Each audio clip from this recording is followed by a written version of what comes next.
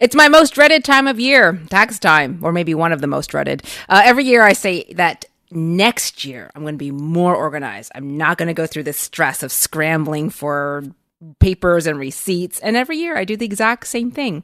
So I've got on the line with me Melissa Leong. She's the author of the award-winning finance guide, Happy Go Money.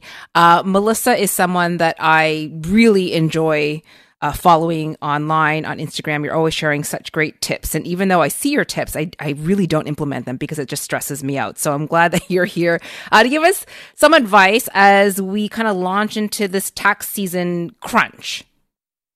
Absolutely. I am here for you, Pei. It's not the most fun time, even for me. I think people think, oh, you're a personal finance expert. You should love taxes. No, I don't. There are a handful of people who I know who like taxes, but I'm here to try to make it as pain-free as possible. Okay, that's good because I was hearing yesterday that now you can file your taxes online now. It's like it's open. I thought, who's doing this in February? I like to wait until just the day before.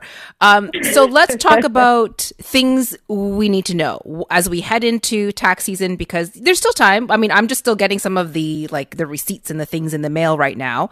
So we're not behind and we could kind of get ahead of the game. What should we be keeping in mind? First of all, you're not behind. People are still receiving some, forms and information from the government. And so I feel like March is a good time because the end of February, you're going to be still getting a lot of information. So you're not late. You don't have to freak out. You still have time. The next big date to pay attention to, though, which you do have to put a rush on, is March 1st. That's your deadline for RRSP contributions to count for 2021. Then the next deadline is April 30th, 2022. That's when you need to file your federal income tax and your benefit return. To get everything in, if you're mailing it, it should be postmarked by May 2nd because April 30th is a Saturday. And then if you're self-employed, like yourself and me, then we have until June 15th to file. But pay if you owe, you still need to pay by May 2nd. So I learned that the hard way.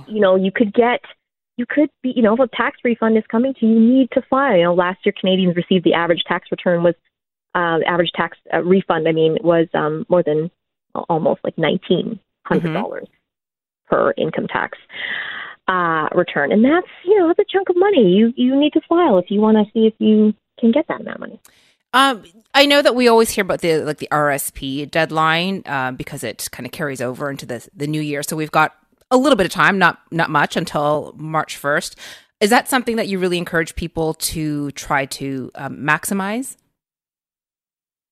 I actually encourage people to make use of all of the tax-efficient savings methods that are at your disposal. And sometimes we rush because we think, oh my goodness, we got to get it done by March 1st. We didn't do it. But if you don't get it done by March 1st, then I would just make a mental note to start automating some savings starting now for the following year. You don't lose your contribution room in terms of RRSPs. You also have your TFSA, which is another great way to save for long-term goals. So don't freak out if you can't make March 1st. It's just an opportunity for you to plan, start planning now. The earlier you get money in growing for your retirement, the better. Now, is there a deadline, maybe it's past at the calendar year, for the TFSA contributions?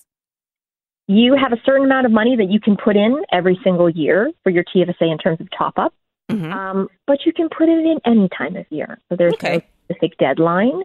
But if you take money out, for example, in a certain calendar year, you can put that amount of money back the next year. But in terms of withdrawals, no. You can take it all out if you really wanted to. But I would suggest you leave it there invested. Don't take it out. Spend on something that you saw at a store, Right. Okay. How else should we prepare to make sure we're ready for tax season? Like, how can we make this as painless as possible for ourselves? Oh my goodness. Well, if you're like me and you don't like I know I should like spreadsheets, but I don't like spreadsheets. Oh my God. Who likes spreadsheets? Oh, some people, there's a select number of people who love the budgeting. I'm not one of them. And if you're not one of them, it's just to try to get as organized as possible with time. So now is a good time to start getting organized, because then you're not, rushing and flustered by the end of it, right? So you want to register for My Account. That's the CRA's online portal, where you update your information, you get your notice of assessment, and you can file online. You want to get your receipts organized, because I will lose track of things if I don't stay on top of it. You might want to, maybe you lost a prescription, for example, a receipt for a prescription, and you need to go and get another one. This is when you start to do that. And this is when it might be helpful to do a little bit of research, because you never know what you might be eligible for, right? You might be eligible to claim for digital news subscriptions in 2021, for example. You might have eligible medical expenses to claim. Maybe you moved last year, and then you can take advantage of some moving expenses, claiming those. Just really quickly, what has changed during the pandemic when it comes to tax time? Are there certain things that we could be looking out for in terms of saving money? Yes. So by the end of the month, you'll get your T4A slip.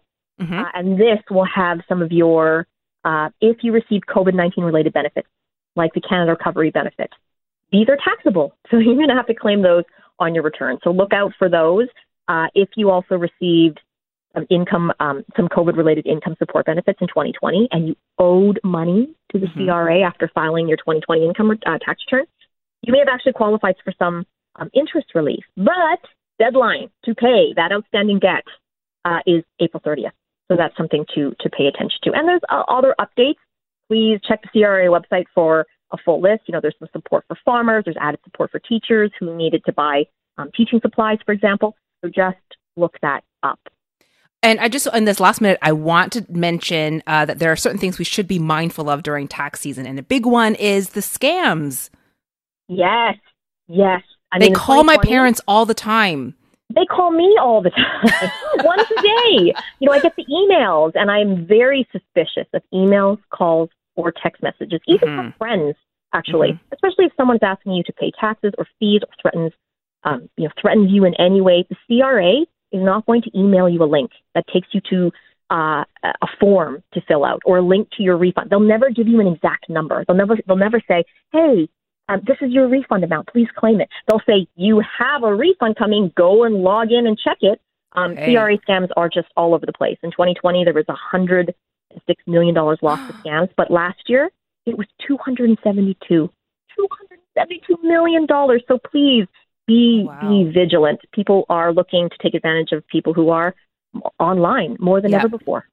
And that's a lot of money, and they can be really convincing, and they can be really persistent. So I'm hoping that you've helped out a lot of people. I'm sure you have. You helped me. Thank you, Melissa. I really appreciate it. Thank you, Kay.